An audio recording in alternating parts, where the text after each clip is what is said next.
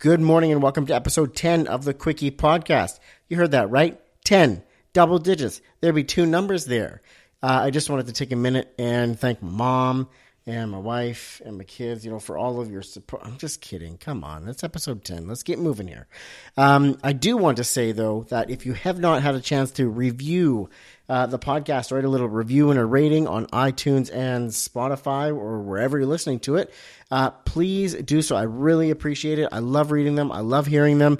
And it just lets me know what you like and what you don't like, so we can just keep cranking through and keep entertaining you. Now, today's guest is Meghan Hole, who is a very talented freelance graphic designer out of Seattle, Washington. She has worked with Starbucks. She's worked with Gatorade. She's messed around in the cannabis game. She's got some fun stories to share, and she shares them with us. So let's get to it, and look forward to hearing what you think of this one. Here we go.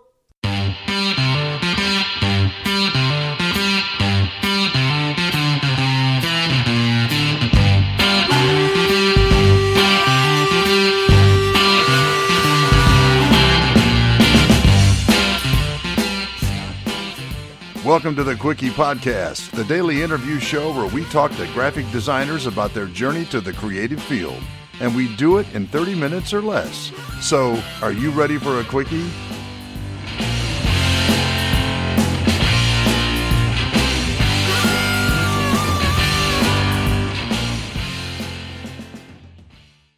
Everybody, thank you for listening to the Quickie Podcast. Today, my interview is with Meghan Hole, who is a freelance graphic designer currently working with a tiny little coffee company called Starbucks. Hello, Meghan. Hi, thanks for having me. Happy to. So I want to dive right in, briefly tell the listeners about yourself. Yeah, so as Dave mentioned, I'm a freelance designer for Starbucks. My career path has been winding and has taken me from Seattle to Denver and back again, and given me the opportunity to work with clients ranging from Gatorade to Tatcha, some cannabis clients, a lot of beer and liquor clients, and now to Starbucks. So very cool. Now, with all of these cool beverage customers, do you get to sample the product? Like, that's part of the process, isn't it? It is, and it's really fun. One of the perks at Starbucks definitely is getting to sample products about a year before they launch. So very cool. Being part of the tastings is very, very fun. I like it. Yeah. So what was your childhood like? And do you feel that you had a creative childhood? So I grew up in the mountains of Colorado in a tiny ski town called Steamboat Springs. And I do think I had a creative childhood. I used to draw and make up stories. My parents have a VHS of me on my sister's baby monitor reading a book to myself, but I couldn't read, so I was just making up stories, looking at the photos or the pictures. Now, VHS, for the younger listeners, is a little plastic tape that you used to play through a machine called a VCR, and it would play video on a TV. Yeah. Perfect. Yeah. Sorry, I didn't mean so I did that. We didn't have cable TV until I was 10, so weekends would consist of Saturday morning cartoons and then playing outside. So, lots of room for creativity and fun. Cartoons and outdoors, building stuff, cutting sticks, throwing sticks. Yep, lots of mud pies. Oh, beautiful. Love it. So then what do you think led you to becoming a designer? So when I was, choosing a career path in high school, which is so weird that you have to do that, I knew I wanted to do something creative, and I was waffling between studying journalism and graphic design, and I honestly think I came to graphic design because it kind of marries the communication aspect of journalism with visual art. But I think I still wrestle with what it means to be a designer on a daily basis. So still figuring that out and still trying to make a career out of it, I guess. So then take us back to when you first started noticing design in the wild or out in public. What did you start to see? Well, my mom, she would watch a lot of like interior design TV shows, like HGTV, TLC. So, I knew a lot about interior design, and she has an amazing aesthetic and a really good eye for art and things that look good. So kind of having that guide me as I grew up was really influential. I think I started noticing design with like MTV and album art and like bumpers and stuff like that. One of my mom's really good friends, her husband, he's a graphic artist for the Conan O'Brien show. Oh, cool. And he would make the like bumpers between the show and commercials. And I had no idea that that was something that someone could do, but he built a career just making really cool art for TV. So I think that was part of what inspired this career path a little bit. That's a cool one. Yeah, very cool. So when you're faced with a new project, somebody approaches you with something to creative, how do you get a project started? Everyone has every project has a different needs, but generally it starts with like ideating, making a word list, and then gathering inspiration for mood boards, and then sketching, and then translating those onto screen and refining. And refining. Yep, until you're sick of it, and then you send it off to print or the client or whatever, and then you see it in the wild and you fall in love with it again, hopefully. That's awesome. Yeah. So the word list that you mentioned off first, would that be sort of keywords or brand words that sort of tie into what they're looking for? I think it's a little bit of that, and partially just word vomit and like trying to find something that is unique, or, with coffee especially, mostly just because I'm in that world right now. It's such a saturated market. So how do you do something unique with something that everyone sees on a daily basis and grocery store shelves are crowded with? And just how do you think of something that everyone thinks of regularly differently? Mm-hmm. If that makes sense.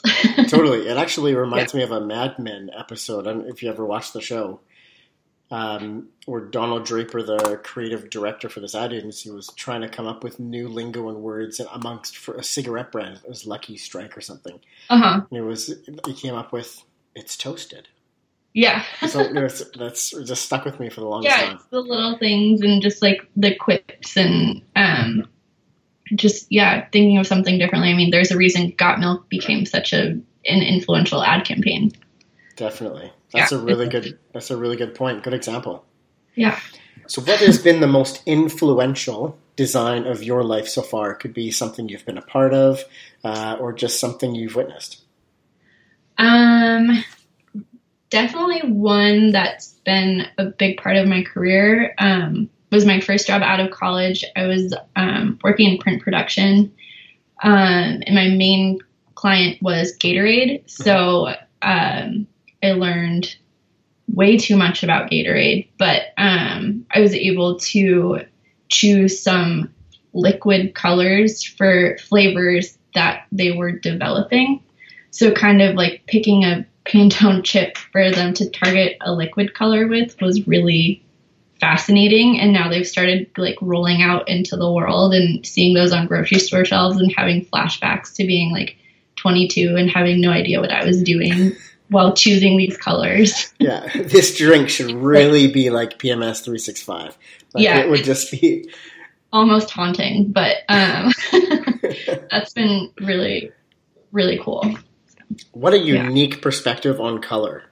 Yeah, I love it. No wonder that one stuck with you. Yeah. So where do you get your design inspiration? All over.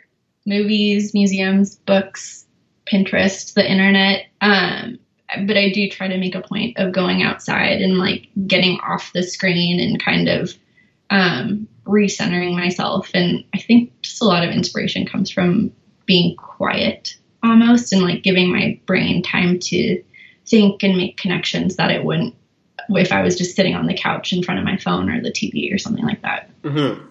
Do you meditate or anything like that? Or No, I don't, but I think the act of going outside is kind of meditative for me. I try to walk home from work every day, so it's like a good 30 minutes of quiet time, or I'll call my mom.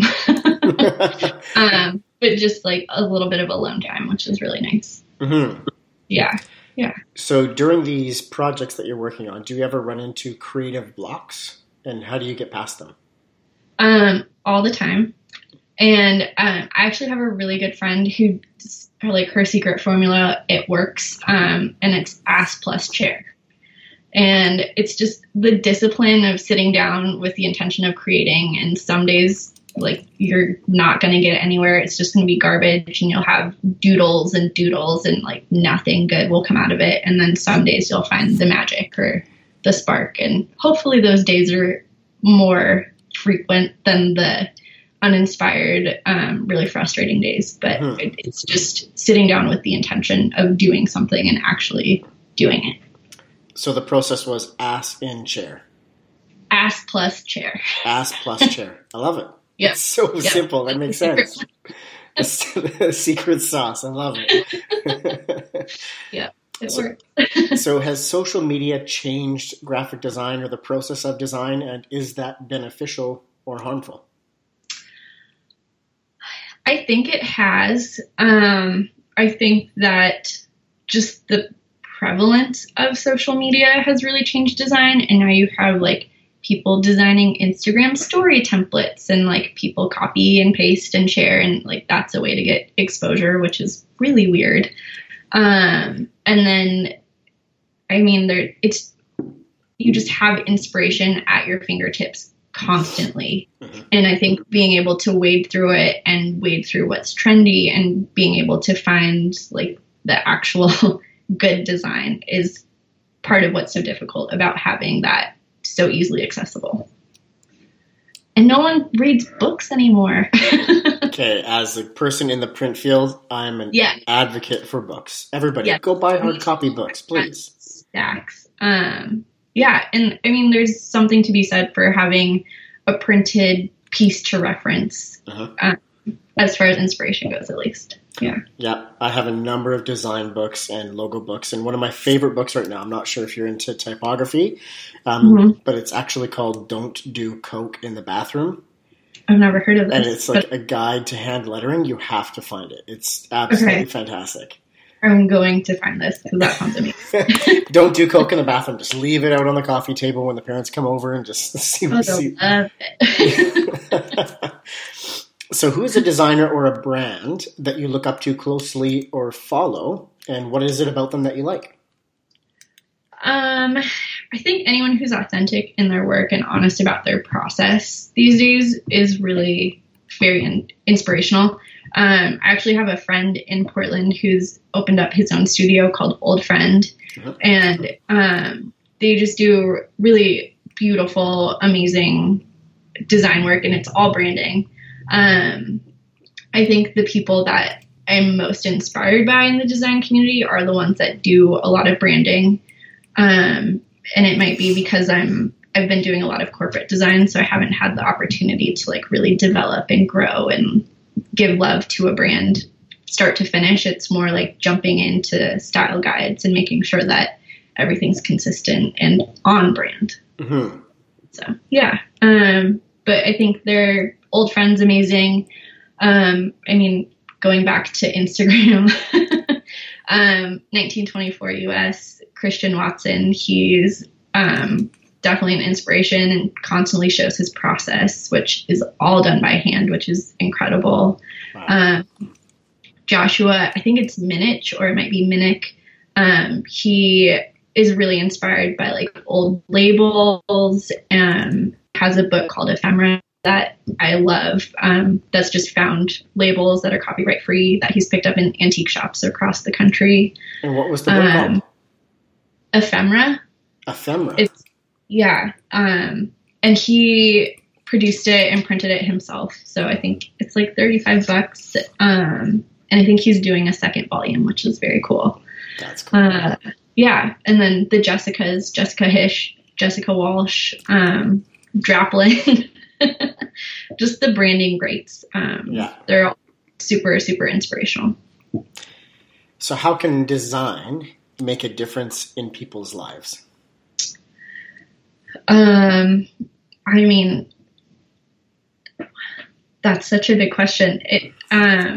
Design is everywhere while trying to be nowhere, if that makes sense. Like the best design, especially in interior design or like wayfinding design, it's supposed to be functional and seamless. But when you like noticing it, you'll either notice if it's really bad, but you won't notice it if it's really good. So that's kind of the goal with those sorts of design. And then well said. Hopefully. And then as far as like graphic design and branding goes, I think, I don't know, there's so many different ways to do it. And I think it makes a difference when it's beautiful and functional and just like draws the consumer or someone into it. Mm-hmm. Yeah.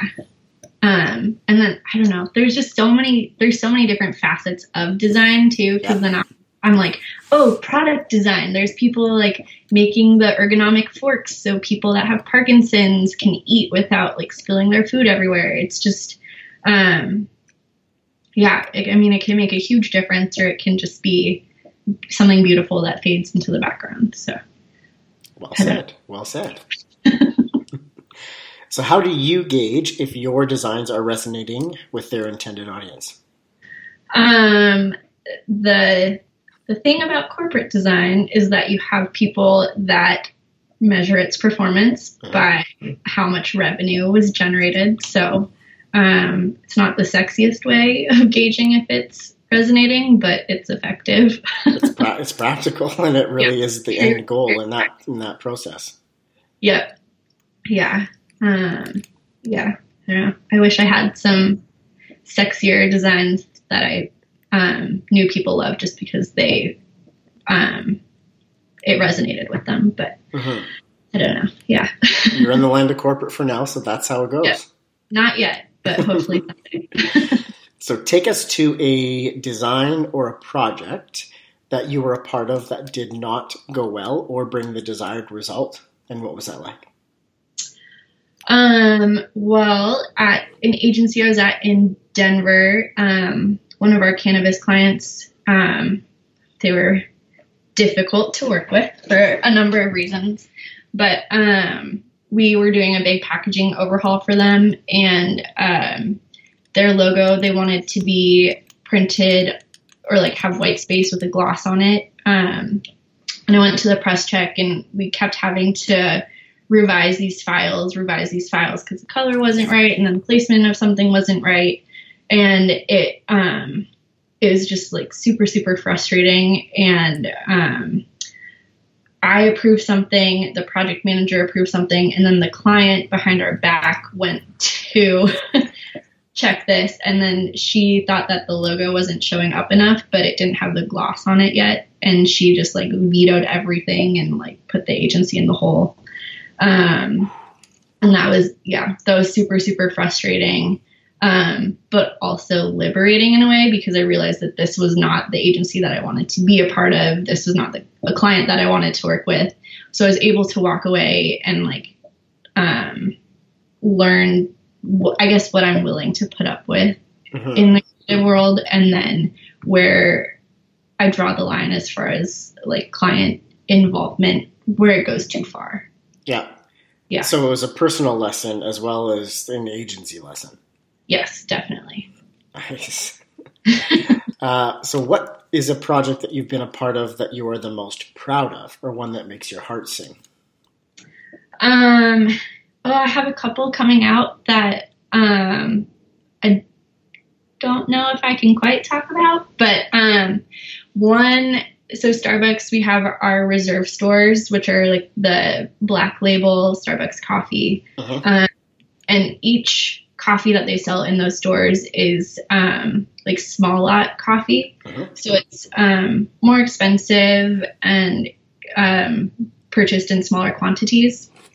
And I had the opportunity to design a card that accompanies a bag of coffee, and had kind of like a vague concept in mind. And then after expanding upon it, it kind of took on a life of its own, which I'm very excited about.